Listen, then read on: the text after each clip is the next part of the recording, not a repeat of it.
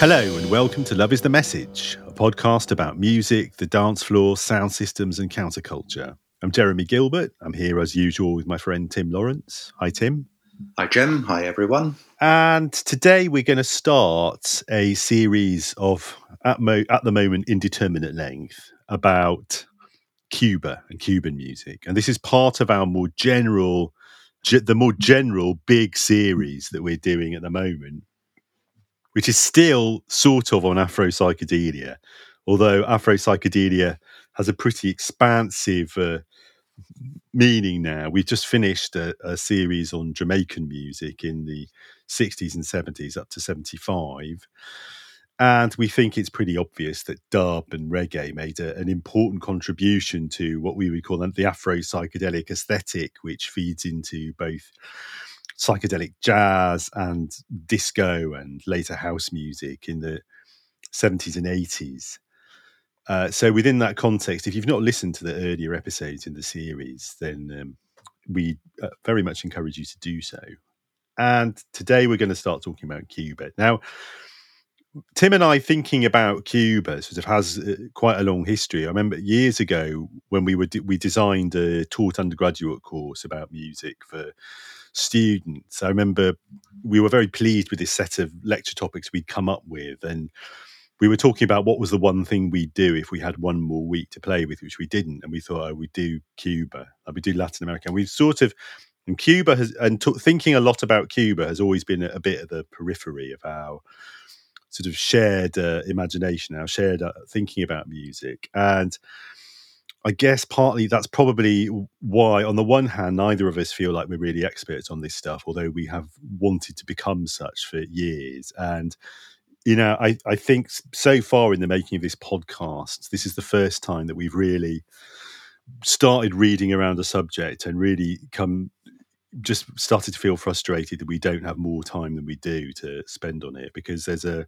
we found some really interesting books. We've started reading them. We've sort of filling out our knowledge. And I think essentially our intuition that there was a lot to say about Cuba that isn't normally said outside of very specialist publications or outlets that are focusing on Cuban Latin music has turned out to be totally correct. Our intuition that that it's a really fascinating history and that it's really quite very central, as we have commented before when we've talked about Latin jazz, that it is really central to the history of the kind of music that we're interested in, has really been borne out. So we're not sure how long it's going to take to get through this stuff. We're not sure how much. We may just be scratching the surface. We may be able to get fairly in depth. Hopefully we'll steer a happy medium between the two. But I think Tim is going to start now with talking a bit about the general background to the history of the island, and we will carry on from there. So, Tim, why don't you start us off? What you say about the genesis of this is correct. There was certainly a point where that undergraduate course did change a bit, and additional weeks were introduced on sort of Latin American music. 1 week anyway. It was really somewhat tokenistic, but then it was also a kind of. It wasn't. Yeah, it must have been around that time. Maybe it was just a few years earlier. I met this guy Ned Sublette, and he was one of Arthur Russell's mates. Actually, he was a New York musician and downtown composer who, interestingly, at the other end of that kind of scene. I'm forgetting the exact dates when this all happened to Ned, but he ended up becoming a salsaholic. And also went on from being a musician to also writing a number of major books. In his first, there was one on New Orleans, there was one on slavery, but his first major book was on Cuba. And the first time I met him, which was also a meeting, and funnily enough, that kind of prompted me to even go ahead and write that Arthur book, because I just met Ned, and he sort of emerged pretty quickly. He was a mate of Arthur Russell, and he was the one who said, "Oh, well, I can introduce you to Peter Gordon and Peter Zumo, these people who were very close with Arthur," and that set that whole thing running. But anyway, at this conference, Ned had given this pretty explosive talk on Cuban music. This was the EMP conference in Seattle. It was then known as the Experience Music Project Conference. It was a kind of an academia meets journalism kind of conference. So it's pretty interesting. And Ned had either just published or was about to publish his big book on Cuba. I think it's just called Cuba and Its Music. And part of his argument is to say that popular music written in the second half of the 20th century, quite specifically, that's when a lot of this history has been written, usually describes American music in terms of black and white. And this is kind of one of the ways that we had probably come into seeing an awful lot of the ways that we understood music, including white musicians being inspired by black music, and then in different modes appropriating that music. And what Ned was saying is that the elephant in the living room was Cuba, and that Cuba needs to be regarded as what he describes in this book as the other great tradition of fundamental music of the New World. And you can hear its influence, he argues, in classical music, ragtime, tango, jazz, rhythm and blues, country, rock and roll, funk, and hip hop, to say nothing of salsa. And we could add to say nothing of disco and house and a whole bunch of other genres as well. But you get the point. And Ned sort of maintains, and I sort of mentioned this because we have just spent 6 weeks discussing Jamaican music from a 10-year period, and Ned maintains that Cuban music surpasses the influence of other Caribbean music by some distance, however important those other sounds have been. And that it's been mainly unrecognized in the United States. This is a book written, I guess, 20 years ago anyway, but he said it's largely unrecognized in the United States, in part because it's sung in Spanish, but perhaps more so because of the revolution and the subsequent embargo. And Ned also sort of cites kind of early on this very highly respected New York Times music critic, Robert Palmer, who published an article in Spin in 1988 called The Cuba Connection. And in that article, Robert Palmer describes his kind of, beginning to explore Cuban music for the first time effectively. And he says that the history of American music since World War II was in need of serious revision. And Palmer notes how he tracked down the most common bass and saxophone riff in 50s rock and roll, back to its originator, Dave Bartholomew, who in turn told him that he had nicked that bass and saxophone riff from a Cuban rumba record. And indeed, as we'll come on to maybe a bit later in the show or whenever we get to it, Richard Berry, the composer of the track Louie Louie, one of the great rock and roll tracks, told him, this is Robert Palmer still, that song's origin was also an obscure Cuban cha-cha record. So we have this kind of, this is the kind of, just to kind of develop some of this kind of huge background to this show, and of course to the topic, that this is kind of this music that's had this incredible influence, but since the introduction of the embargo, is it in 1960? That Cuba was just kind of erased from American history. I think there was even the point that if a US musician covered a Cuban record during that period, they didn't have to pay any rights, and that they weren't expected to credit the songwriter either. That was always written as a kind of anonymous songwriter. So there was this kind of erasure of Cuban culture in many respects in this period, including the music. So this has been somewhat set right since Robert Palmer, Ned Sublette, and a whole bunch of other musicologists and music historians, many of them also obviously Cuban, have been kind of writing up this history. But it's one that had been missed out for quite a while. But of course, one of the things, with Cuba is that it links us into this, history of African music and African diasporic music that's been the focus of pretty much this entire third Afro-diasporic series. And the sort of the beginning of the Western discovery of Cuba goes back to Columbus, who discovered, in inverted commas, Cuba in 1492. Spanish colonization began in 1510, and then King Carlos of Spain started to introduce black slaves from 1527. So I think it's one of the things that believe is that, I'm sure of actually, is that more slaves, African slaves, ended up going to Cuba than the entirety of North America, for example. In part, this was because sugar was a lot more precarious as as a product to manufacture than cotton. So just because slaves were dying much more quickly, it needed to be replaced with other slaves, which is one of many, obviously, horrendous stories around that history. I did end up sort of going back to some of what Ned Sublette kind of wrote about that. And he's very clear that the overwhelming number of slaves, at least that arrived in Cuba, came from the Congo. And that as a result, when we start to listen to and try and analyze Cuban music, in a sense, the first layer of that music of Afro-Cuban culture is derived from the Congo. And Sublette says you can detect the influence of the Congo in all of the important genres of African Cuban dance music, from the creolized contradanza to the rumba to the son to the street dance called the conga. So Congo is this sort of first kind of key influence on Cuban music and culture. The second, which is kind of less discussed, but and almost as profound as the influence of Yoruba onto Cuban culture, and the Yoruban people, culture, and religion started to arrive in Cuba, I think, from the early 17th century onwards. The Yoruban culture itself is quite complex. I'm learning about this in doing some of the reading for this episode. So Yoruban culture kind of evolved out of an area in Niger, Benue, in Africa, and seems to have really taken root roughly between 1000 and 1400 AD. The holy city of the Yorubans is the forest city of Ife-Ile.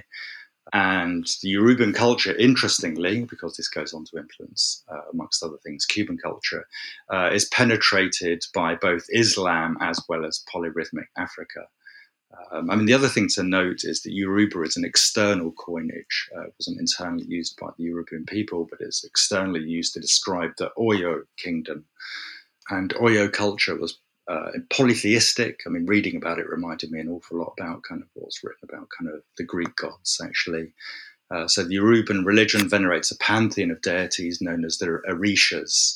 And these complex personalities, Ned Sublette notes, are known to every Cuban. And there is one point where Ned says, if you're not interested in Yoruban religion and the Orishas, then Cuban music really isn't for you, because they are constantly referenced within Cuban music, and that many, if not most, Cuban musicians also identify as being followers of Yoruba. So one of the there's many gods. One of them that's quite well known, and actually is even referenced in this. There's this record, Love and Happiness, a Louis Vega production, or Masters of Work, maybe it's Louis Vega, featuring India. That was my the record I loved the most when I was kind of 26 or something. And indeed, this is kind of there's lots of references to Yoruban religion, and Yemaya there. It's one of the Yemaya, the mother of the world, the goddess of salt, water, and the sea, the protector of fishermen, syncretized with a Black Madonna. And so she's one of these very popular saints or santos in Cuba. So it's a polytheistic religion, and also the Yorubans were also drum masters. And because in Oyo there was royal patronage for the drums, so this was royal sponsored music, basically was drumming. It meant that this music became highly developed because it was being kind of paid for over a period of time. And within this, the bata drums, which are a set of 3-hour glass-shaped drums hollowed out of a trunk of wood, are the key key instrument for this repertoire, which is based on these intricate polyrhythms have 6 principal pitches, and they sound like a sharp crack. Again, it's like how these drums sound is kind of very important for the rhythm they generate and the aesthetic they generate. And Ned Sublette says that the repertoire of the bata drums is the great classical music of Africa and one of the great classical musics of the world. And this was taken over by the Yoruban, by the Yorubans to Cuba. And so it arrived in Cuba already experienced also in the art of syncretization. And it goes through further syncretization in Yoruba that is also particularly important, again, for the music that follows. So this syncretization happens in what's known as Santeria, the great flowering of Santeria came at the end of slavery in the late 19th century.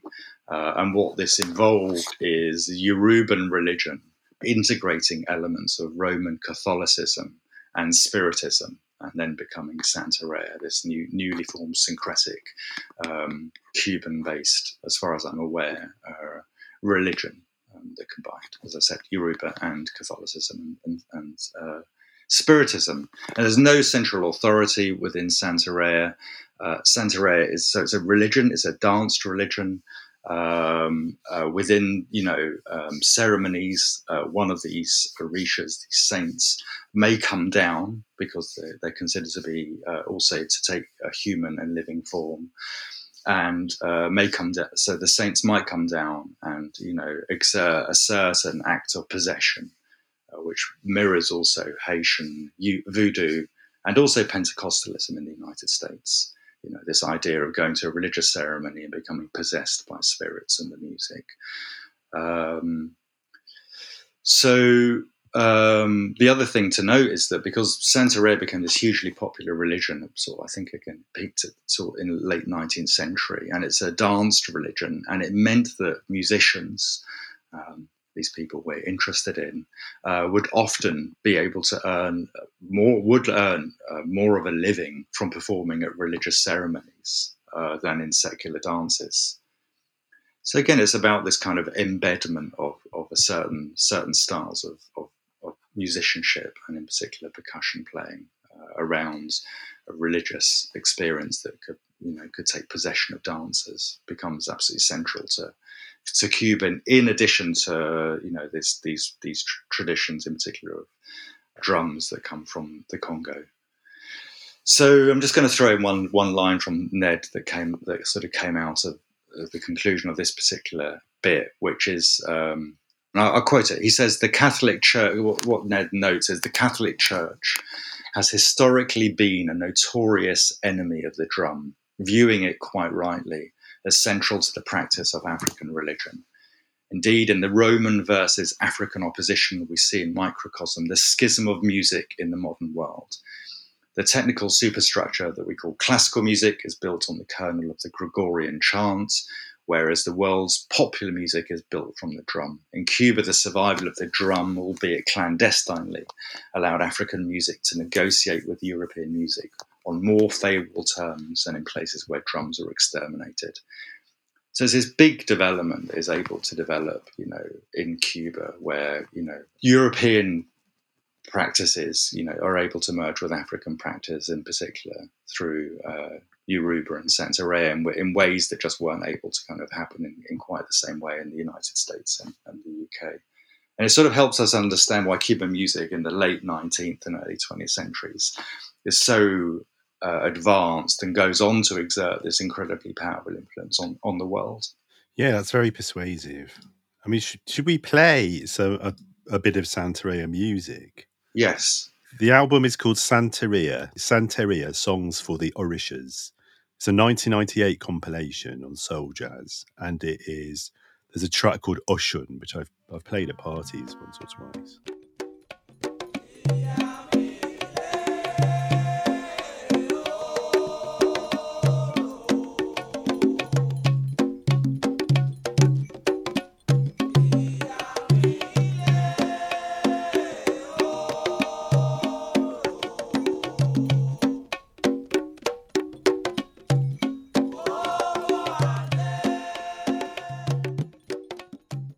Yeah, that's an example of a relatively recently recorded example of Santeria music, and you can certainly hear how compelling it is. I mean, that's all very interesting. Yeah, it's very persuasive. I mean, this idea of the sort of ethereality of the Gregorian chant contrasted with the corporeality of the drum, the African drum, is really interesting. It's also the role of that drum in in the organisation of kind of religious experience that enables it to become this kind of very advanced. But then within Cuba, it starts to combine this, syncretize with indeed elements of Catholic culture and the European culture that's been imported into that country from Spanish influence, etc. So this becomes a hotbed for these two traditions to kind of develop and to develop this conversation in a way that wasn't as advanced in other parts where African religions were given, and culture was given much less room to kind of breathe for all sorts of, transparent reasons. Yes, I wonder how much this is something that's really. I wonder to what extent the unique qualities of this music, sort of Caribbean and Brazilian music, have to do with that question. Actually, of the relative survival of the religious dimensions of African music. I suppose you could include New Orleans, some of the music from New Orleans, in that configuration. I've been reading the Timothy Brennan book, Secular Devotion, which is about which is another history of Afro-Latin music, and I think he makes the point. I can't remember now. It's either his book or Michael Denning's book. They make the point that strong case that New Orleans is a Caribbean city, and you would have to include New Orleans in this zone. But one of the things that this is true of New Orleans, I know, one of the things that characterizes all of those zones is indeed remnants of traditional religious practice, or shamanic and possession-based religious practice, weren't as totally suppressed and totally replaced by Protestantism as they were, like in other parts of the United States. Yeah, and there's a whole tradition of Mardi Gras in New Orleans. Yeah. No, go on. Well, Voudon. Well, this is something. I mean, Voudon was pretty much considered like a pretty respectable and accepted part of New Orleans life up until the early 20th century. Like it was never subject to the kind of violent repression it would have been in places like Georgia, Tennessee, Mississippi, the places like that. It just didn't happen. Mainly because New Orleans was French for a long time, and then it retained a lot of that distinctive character that it wasn't. That it wasn't subject to the same forms of repression. I mean, if you really want to get into some of the history, of course, I mean, some historians of religion would say that, Ned's being a bit hard on the Catholics there, because one of the things that's going on in a lot of those places is because Catholicism has this almost polytheistic tradition of saint worship, for example. That Catholicism provides a framework within which people are able to retain some of these polytheistic practices and beliefs in a way that places where forms of Protestantism are the dominant form of Christianity absolutely won't tolerate them, and that they're completely suppressed. Yeah, that's a really interesting point. Well, I guess this is also why there was able to be this kind of merging between Yoruba and Catholicism in a sense, because they discovered these commonalities. Yeah, it is that. Yeah. Which, of course, is an echo of what happens with the Christianization of Western Europe, like 1,000 years previously. So the saints, the pagan gods, get rebranded as saints, basically. I mean, the thing that partly gives me pause on this is this idea that the slave owners would ban drums effectively in the southern states of the United States. So clearly that the ban wasn't total. Drums did get into the United States, African drums, but I just don't know how that ended up playing out in terms of this kind of rise of music culture and what came to be known as jazz in New Orleans in the late 19th and early 20th centuries. No, well, we've said this before, and it's a point I always have to make to students. I mean, it's pretty generally accepted. There's a period, in particular, the period in basically before emancipation and before Reconstruction. There's 2 or 3 generations where we don't have any direct evidence of what was going on musically. We don't know we really don't know what musical practices Black people in America were engaging in. Like it doesn't start to get written about by white or Black commentators until a bit later. So we just don't know. We can speculate and we can make informed speculations and inferences, but we just don't have the evidence really. Well, we do know that there was a particular emphasis, though, on, for example, on the work song. I mean, Ted Joyer has written all those books on the evolution of the work song. So Yeah, sung that's and true. Yeah, chanted. that's true. It was. Whereas I don't, from what I can understand, you would not be able to kind of go and listen to sort of music in Cuba, pretty much in a bar in Cuba, without there probably being three percussionists. Yes, So yeah, this is also yeah, about of course. emphasis. It's also Okay, about a yeah. degree of emphasis, isn't it? Yes, Clearly in Cuba this was kind of highly venerated, to the point where it was religiously instituted form of music making. Whereas at least in the United States, we know that there was kind of opposition. yeah, that's all correct. Yeah. And so by the early 20th century, in Cuba, in other places as well, but very strikingly in Cuba, this has all produced a very distinctive set of musical styles and musical practices. And writers like cultural historians like Michael Denning and Timothy Brennan, who I've been reading, write very interestingly about the historical conditions that give rise to this distinctiveness. Brennan, in particular, really interesting account, focusing on Cuba, is very interested in the way in which by the early 20th century, you've got in Cuba, you've got the emergence of a very self-consciously, distinctively Cuban music, which is already aware of itself as being about at least 100 years old. What in Cuba, what is known as the son cubana, the Cuban sound, which will eventually sort of mutate into salsa. And Brennan, for example, very interestingly, he identifies the emergence of the son cubana in its modern form in the 20s.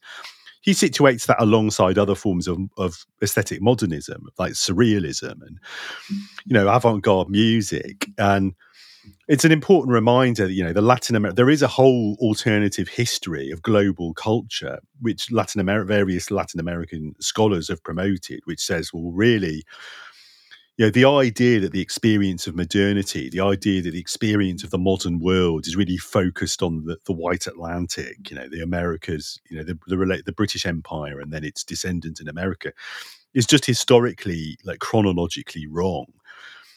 So I think we've mentioned this on the show before, but it is always really worth taking a step back and remembering that just in terms of straight political history, the modern liberal nation state arguably is born more in Latin America than it is in Europe. I mean, it's usually said it's the French Revolution and the American Revolution that sort of give birth to it. But then there are comparable revolutions instituting what we would recognize as modern nation states all over Latin America in the early 19th century. And what Marx calls the bourgeois revolution, the revolutionary process to replace feudal and aristocratic states with these modern states which are really dominated by the bourgeois, so capitalist class. Arguably, the bourgeois revolution is conducted and completed in Latin America before it is in Europe. It's really sort of extraordinary history, and of course, we don't learn about it at all. You don't learn about it much in the States. You don't learn about it here at all. So it's important to stress, as Paul Gilroy always does about the music of the Black Atlantic, that this is and Brennan does when he's talking about the emergence of Cuban music, that this isn't just about like so ancient tribal survivals. This is also about an absolute experience of modernity. It's worth noting that while still obviously a Spanish colony, the Cuban economy grew exponentially from the late 18th century right through the 19th and early 20th century. It was out of this that along with son, you have the musical genre, the habanera, kind of emerged.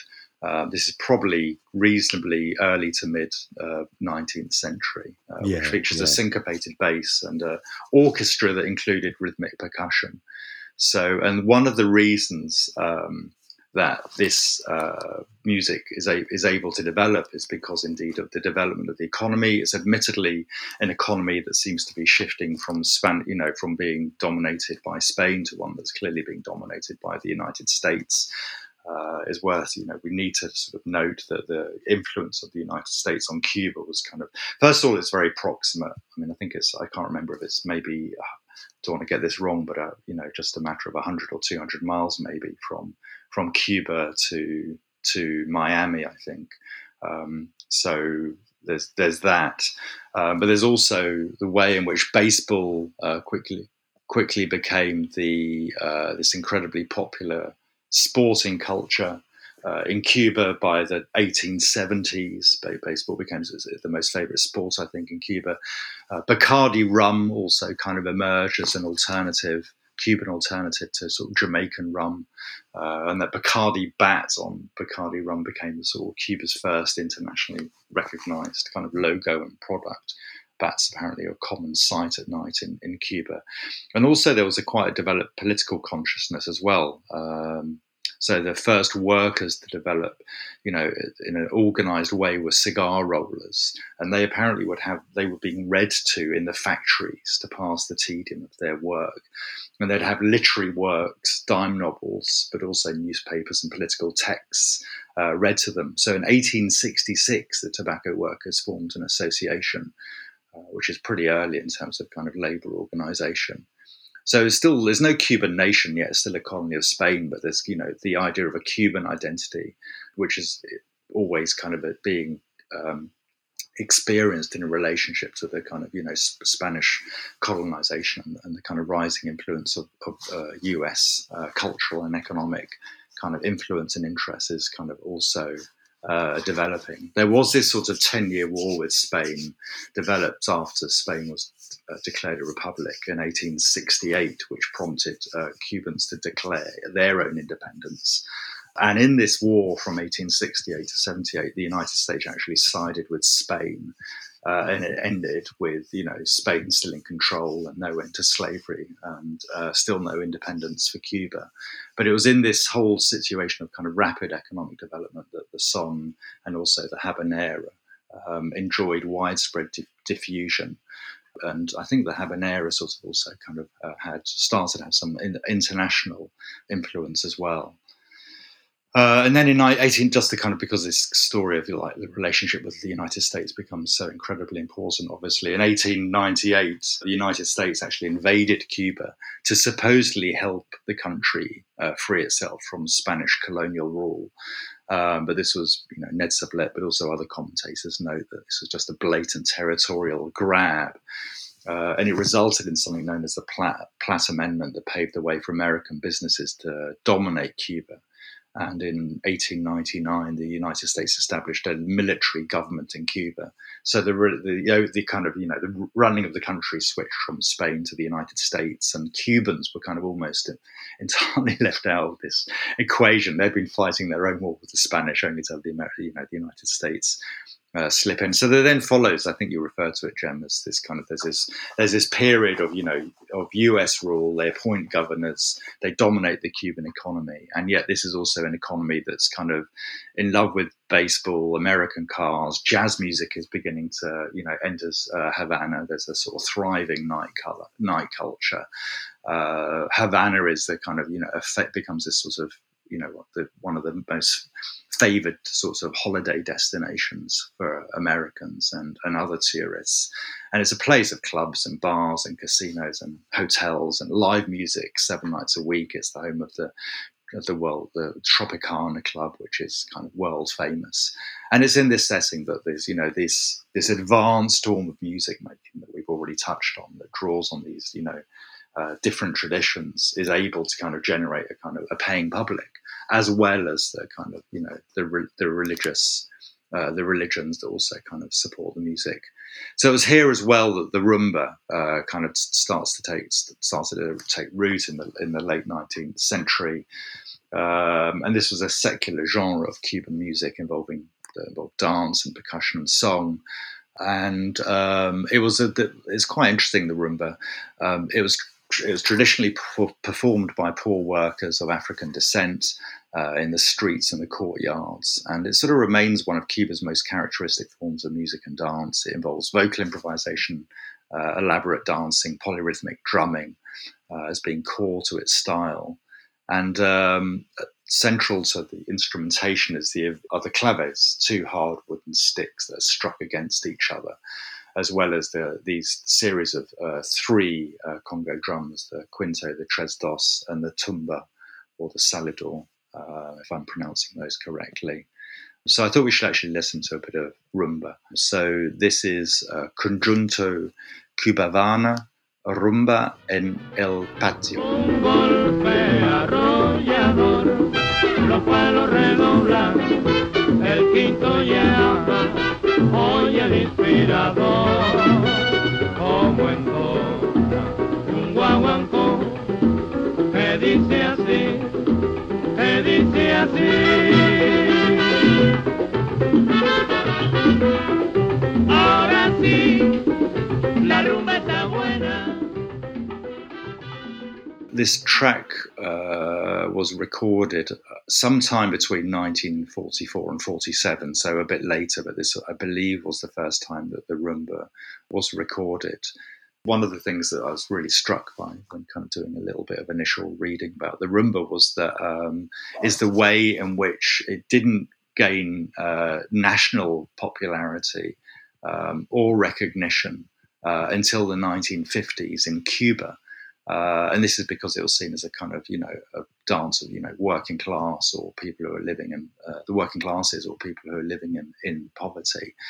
And it was in particular after the Cuban Revolution of 1959 that it became institutionalized. Up until then, it had been relatively marginalized. So Ned Sublette notes of the rumba that despite its kind of obvious African character, the rumba, like the blues, isn't a conservation of another land's music. In other words, you couldn't go to Africa and hear the rumba anywhere, even if you could go to Africa and hear some kind of sounds that remind you of the rumba. Love is the Message, a podcast about music, counterculture, parties and politics with Tim Lawrence and Jeremy Gilbert. So all of this kind of leads us up to the beginnings of what we call Afro-Cuban jazz, which has been this kind of incredibly influential music, including, I know, for both of us. It sort of comes on the back of this period where, Cuba, sort of a form of supposed Cuban, a new form of Cuban government that's heavily influenced by the United States is introduced. The various people who end up holding office of president are usually closely allied to the Americans. They represent American economic interests. They also sort of end up sort of becoming heavily involved quite often with the Italian-American mafia and the kind of the night world. And it's into this situation that one of them, who's this young sergeant known as Fulgencio Batista, who is supported by the United States, ends up leading in 1934 a loose anti-government coalition of right-wing civilian and military elements that overthrows what was, a potentially progressive provisional government that had briefly come to power. This was in 1934. I mean, I think there's... So this is precise. This is just completely contemporaneous with the similar things happening in Spain. The Spanish, the right-wing junta overthrowing a progressive elected government. Yeah, and also, I guess, eventually, the rise of fascism as well in Italy and and Germany as well. So yeah. I mean, here this is, here Batista is was supported by the United States, but we're in this period of there's political corruption, there's economic corruption. Cubans are often not being directly supported by the government, effectively, certainly not the working classes and the ex-slave, and particularly the ex-slave population. But there's also a period, there's this kind of way in which Cuba has got growing production, in particular around sugar. There are growing areas of prosperity, and this feeds a nightlife that employs an awful lot of musicians. And it was in this setting that we see the emergence of Afro-Cuban jazz, which was the earliest form of Latin jazz, which effectively mixes Afro-Cuban clave-based rhythms with jazz harmonies and improvisations. And the key figure in this is Machito. I think I'm pronouncing his name correctly. Do you know if I am? Is it Machito or Majito? Yeah, exactly. I don't know. So anyway. Neither of us really speak Spanish, so apologies for that. Yeah. Anyway, Machito was born in 1909 and grew up in Havana. Was primarily raised by the parents of his foster sister, who would also later on perform with him. He became a professional musician and played in ensembles in Havana 1928 to 37, so this period we're now talking about. But in 1937, as was happening with many Cuban musicians, actually, sort of went to live in New York City. Obviously, this was pre-embargo, and musicians were, following their noses in terms of where musical opportunities were available. And in 1940, he formed the Afro-Cubans, which would rehearse on 110th Street in Harlem. And a year later, took on the Cuban-born musician Mario Bauza as his musical director. And I'll just play a quick early hit that they recorded in 1941, which is called Sopa de Pichon. Just means pigeon soup. Let's have a listen to that.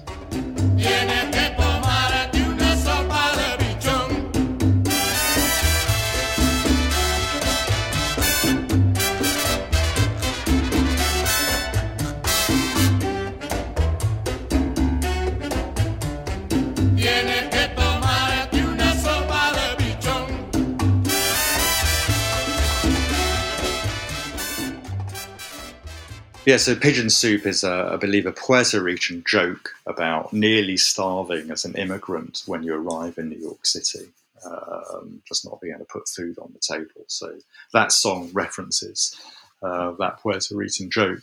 But the first, what's sometimes thought of as the first Afro-Cuban jazz piece to be based with the clave was recorded in 1943.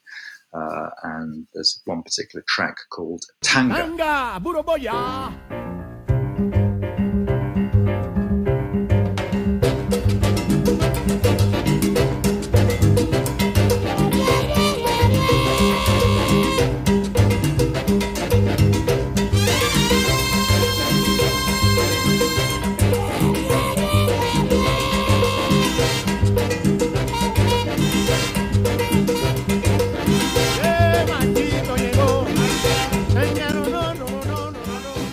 So Machito or Machito and his Afro-Cubans effectively became the first band to combine jazz techniques with Afro-Cuban rhythms on a consistent basis. And they gave this kind of sound and its kind of, its identifiable sound and influenced, numerous musicians in their wake, including some of the leading lights of American jazz, including Dizzy Gillespie, Charlie Parker, and also Stan Kenton. So just to bring in Dizzy Gillespie just briefly, Dizzy Gillespie collaborated in 1947 with Chano Pozo, and that deepened the kind of this development of Afro-Cuban jazz on the East Coast. Chano Ponzo was a Cuban Congo drummer, dancer, composer, and choreographer.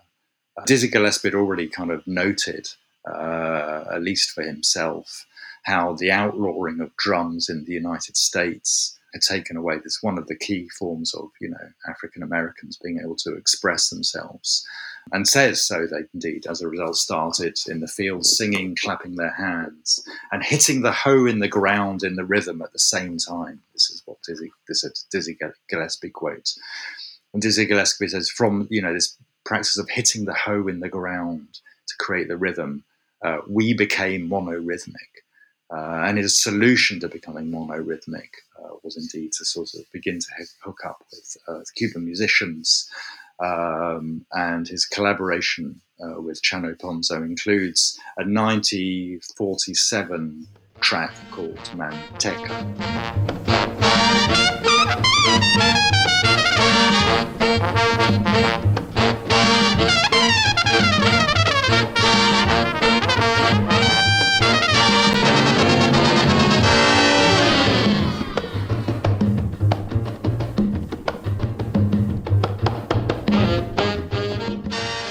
And according to Dizzy Gillespie on this particular record, it was Pozo who composed the introduction and the A section. And according to Gillespie, this part of it was really strictly Afro-Cuban, but it was Gillespie who ended up writing the bridge. So it was intended to be an 8-bar bridge, ended up becoming a 16-bar bridge because Dizzy Gillespie hadn't managed to resolve it by the end of 8 bars. And it was this bridge that gave Manteca a particularly jazz harmonic structure, and to a certain extent set the piece apart from Tanga of a few years earlier, which was more modal in its structure. Anyway, what we have here is the beginnings of this kind of Afro-Cuban jazz taking root, with Cuban musicians central, but quite a lot of this music happening in New York City, as would increasingly go on to be the case in the latter part of the 20th century.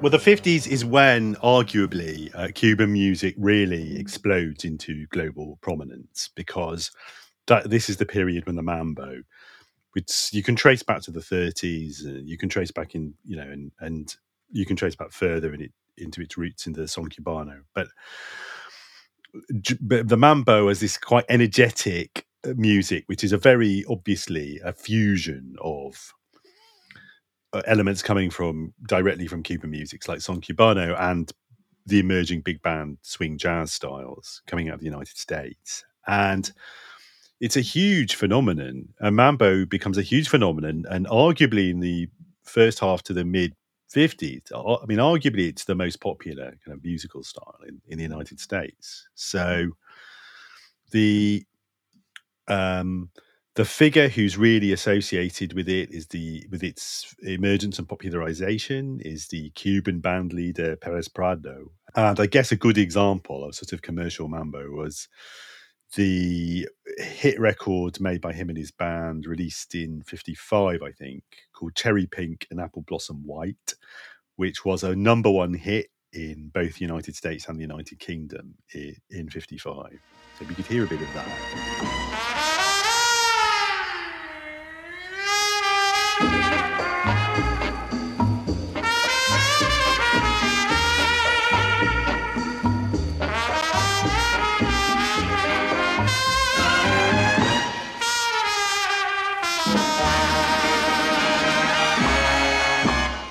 And the thing with mambo is in some ways it does really, focusing on the fact that these forms of Latin jazz is quite energetic and quite percussive at times. Forms of Latin jazz are so popular in the States and in other parts of the world in the 50s. It does sort of it does change the impression that some people often have of 50s popular music these days, which is that it was all just crooners and their female equivalents until rock and roll came along and shook it up, which is, frankly, that is a narrative that still gets circulated and promoted in some contexts. And it's I remember even as a kid, like, you'd occasionally see these old black and white films from that period that feature all these people sort of dancing to, Latin music, sort of dancing and singing. And it already sort of, I remember thinking it really didn't fit with the idea that you got from kind of rock and roll from the rock and roll nostalgia industry, which really gets going from the early 70s with things like George Lucas's film American Graffiti. The idea that pre-rock and roll, like American popular music, was just incredibly staid and arrhythmic, and it was just some sort of descendant of Gregorian chant or German Lieder or something. So the thing that happens with mambo, one of the really interesting things that happens with mambo in the 50s is that the group of artists who we've sort of referred to before a little bit, that we've alluded to before, based in New York, who become associated with mambo, a number of whom are not of Cuban descent but Puerto Rican, but they really bring this Caribbean, this Afro-Caribbean, Afro-Latin percussive sensibility to the fore in their music. And probably one of the best known examples of that in the 1950s would be Tito Puente. Still, his music is still very popular today. He was a beloved figure up until his death in 2000. And Tito Puente is a really interesting figure in the 50s because he is known as not just a band leader, as both a band leader and a percussionist. So this is a very rare example of an American musician who is known as a percussionist and as a virtuoso percussionist, and also as a band leader. Very unusual in jazz or rock or any form. And we could hear this track, 1957 track by Tito Puente and his band called Night Ritual.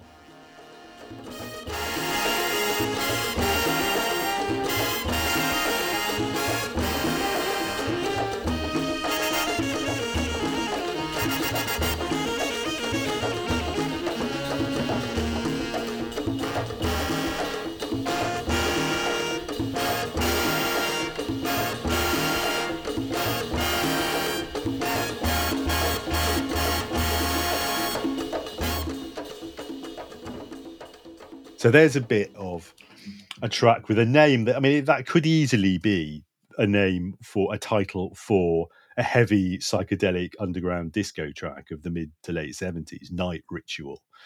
And there's no question that kind of music would really come to inform sort of disco and dance music in the 70s. And I'm always interested in the sort of empirical question from a DJing point of view of what is the oldest piece of music I can find that I think I could get away with playing to a contemporary dance crowd that wasn't there for just some highly specialized sort of vintage music. And I think, I mean, that might, and the examples I come up with are always either sort of Brazilian or New Yorker sort of Latin jazz, Brazilian jazz or New Yorker Latin jazz from the early 60s maybe. But I think probably this Tito Puente from the mid 50s I think would probably count, because the percussive sensibility, the combination of the percussive intensity with a sort of somewhat jazz influenced kind of melodic factor with the way that the brass is used in particular makes it very sort of listenable and danceable, and it sounds like a form which, you know, still sounds kind of contemporary. It doesn't sound archaic. So it's really interesting to think about this from a contemporary vantage point, because I think it was, you know, because it was for our cohort, for people exactly our age, that when we were growing up, sort of big band music, swing music, Latin jazz, mambo, you know, rumba, it was like the epitome of sort of archaic cheesiness. You know, it was sort of, I always thought of it as something that was just sort of belonged to a completely different world. And, you know, it had, I guess if you grew up in a sort of post-punk environment in which sort of your musical reference points were either kind of punk and post-punk rock music, or they were sort of early electronica, then, you know, the lushness and the slightly camp showiness and the extravagance of this kind of music just seemed sort of archaic and embarrassing. But in a post-rave, you know, post-disco revival, you know, universe, this stuff actually now it sounds totally fresh, and it sounds like some of the most important music of the 20th century. Yeah, I think so. You're right, and it's. I think if we probably often identify this kind of mambo culture with, you know, a certain sense of superficial exoticism and couples dressing up for the night and engaging in it's a kind of an old style kind of dance culture that clearly disco and then, you know, house music and rave culture and other forms kind of broke with. But, you know, the music kind of survives more than some of the social practices perhaps associated with that music too. Well, also, of course, that those sentiments that you've just expressed and that I was sort of expressing are not unique to our perspective now. That was also the attitude of many of the revolutionaries who were about to make Cuba a world centre of resistance to international colonialism and capitalism. They also were going to hear mambo as maybe a kind of fairly degenerate form of bourgeois affectation that really serious people wouldn't want to waste their time on. Yeah, I mean, it was designed to appeal, and it did have its own clearly its own commercial successes. And it's interesting that when the revolution came, it would indeed be the rumba, which had less glamour attached to it. It was more around kind of music that you would hear in back streets and sort of yards that kind of became popularized under communist or socialist and then communist Cuba. But the energy that I think you're right. You're absolutely right. Though there's something quite sonically advanced, and it's always about it's not always about, but it's partly about the coming together of sometimes complex melodic structures and harmonic structures and chord structures with complex rhythmic patterns, and it's Cuba that's kind of at this particular point is apparently as advanced, if not more advanced, than anywhere else in the world in bringing these two elements together, alongside, I guess, the sort of what's going on in New Orleans.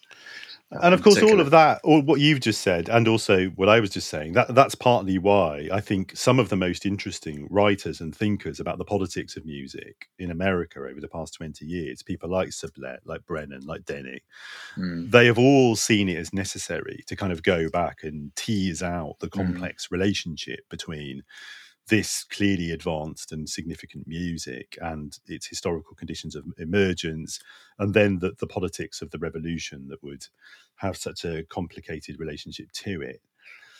And when we were just getting ready to record the episode, Tim, you rightly predicted that this time we would only get as far, we wouldn't even get up to the point of talking about the revolution. We'd only get up to the pre-revolutionary situation. There's one more thing. I think we can throw in one more thing before we talk about the revolution, maybe. I think we can do the revolution next time. Yeah. Let's just talk about this. There's one more little pre-revolutionary music, which is just this sort of I don't know if this is the culmination of what we've been talking about so far, but it's this release in 1957 on Panart Records of the first of a series of albums called Cuban Jam Sessions that seem to become particularly pivotal to the rise of Latin music in New York City in the decade that followed, the 1960s. I mean, the backdrop to this is that Batista had secured power. The second period of his presidency, beginning in 1952, followed a US-backed military coup. So attempts at kind of some form of kind of constitutional elections were more or less ended. Batista ended up suspending the constitution and revoking many political liberties, including the right to strike. He aligned himself with the owners of the largest sugar plantations and also presided over this increasingly stagnating economy that had an increasing kind of gap between the rich and the poor. Cuba, by this point, was sort of 70% owned by foreigners, including most of its arable land and a good portion of the sugar industry. And Batista, in the meantime, was kind of dealing with these kind of, becoming increasingly close to the American mafia, who controlled drugs, gambling, and prostitution businesses in Havana. So Batista kind of dealt with growing discontent by sort of establishing tighter censorship, etc., through violence, even torture, and I believe some public executions. So Cuba was falling into decay, effectively. I mean, this is all a precursor, effectively, to the revolution that we're going to come on to talk about now in the next episode. But it was in this moment, despite all of these tensions running through the island, that in 1957, the owner of this label, Panart Records, who was Ramon Sabat, decided to release these Cuban jam sessions. And in doing them, he recreated the ambience, effectively, of a jam session or a descarga in the studio. And jam sessions were common in Havana. Musicians were sort of always getting together after hours. We've seen from, both from public entertainment and also religious ceremonies, that there was an awful lot of music happening in Cuba. It was integrated into sort of social life and religious life. And Sabat took this aesthetic of musicians just jamming, and took it onto record, inviting some of Havana's finest players into the recording studio, including the bassist Israel Cachao Lopez, who would go on to Lopez Valdez, go on to be a very influential musician, Tres player Nino Rivera, and the pianist Lulio Gutierrez. So it's interesting that this, is in this kind of transit on the cusp of this, hugely influential moment of the Cuban Revolution in 1957. This album that goes on to become so influential is released. So let's have a listen to one of the tracks from the first volume of the Cuban Jam Sessions, and this is Rolando Aguilo y su Conjunto, recording Descarga Roja.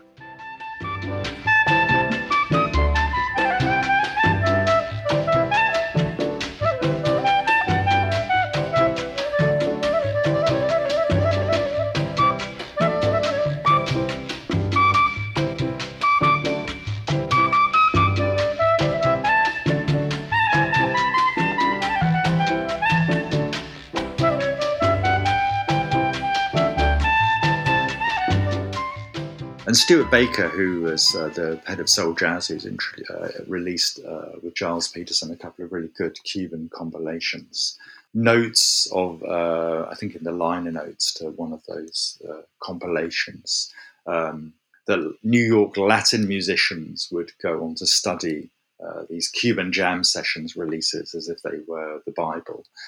And I suppose one of the stories we're going to come to is, there's a story of the revolution, and there's also obviously the story of what happens to music under the revolution or during this period of the revolution, and then the story of how that we will soon be getting to, of how New York City ends up becoming this hugely important city base for effectively Afro-Cuban music, in particular in the 1960s onwards. So these Cuban Jam Sessions seem to kind of lay an important platform or make an important contribution to that development.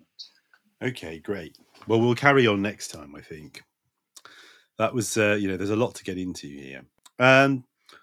Well, thanks very much for listening, everybody. Thanks for listening to the show. Thanks for supporting us. Thanks to people who've been rating the show and the podcast apps. Those 5-star ratings are keeping coming, and they're really helpful.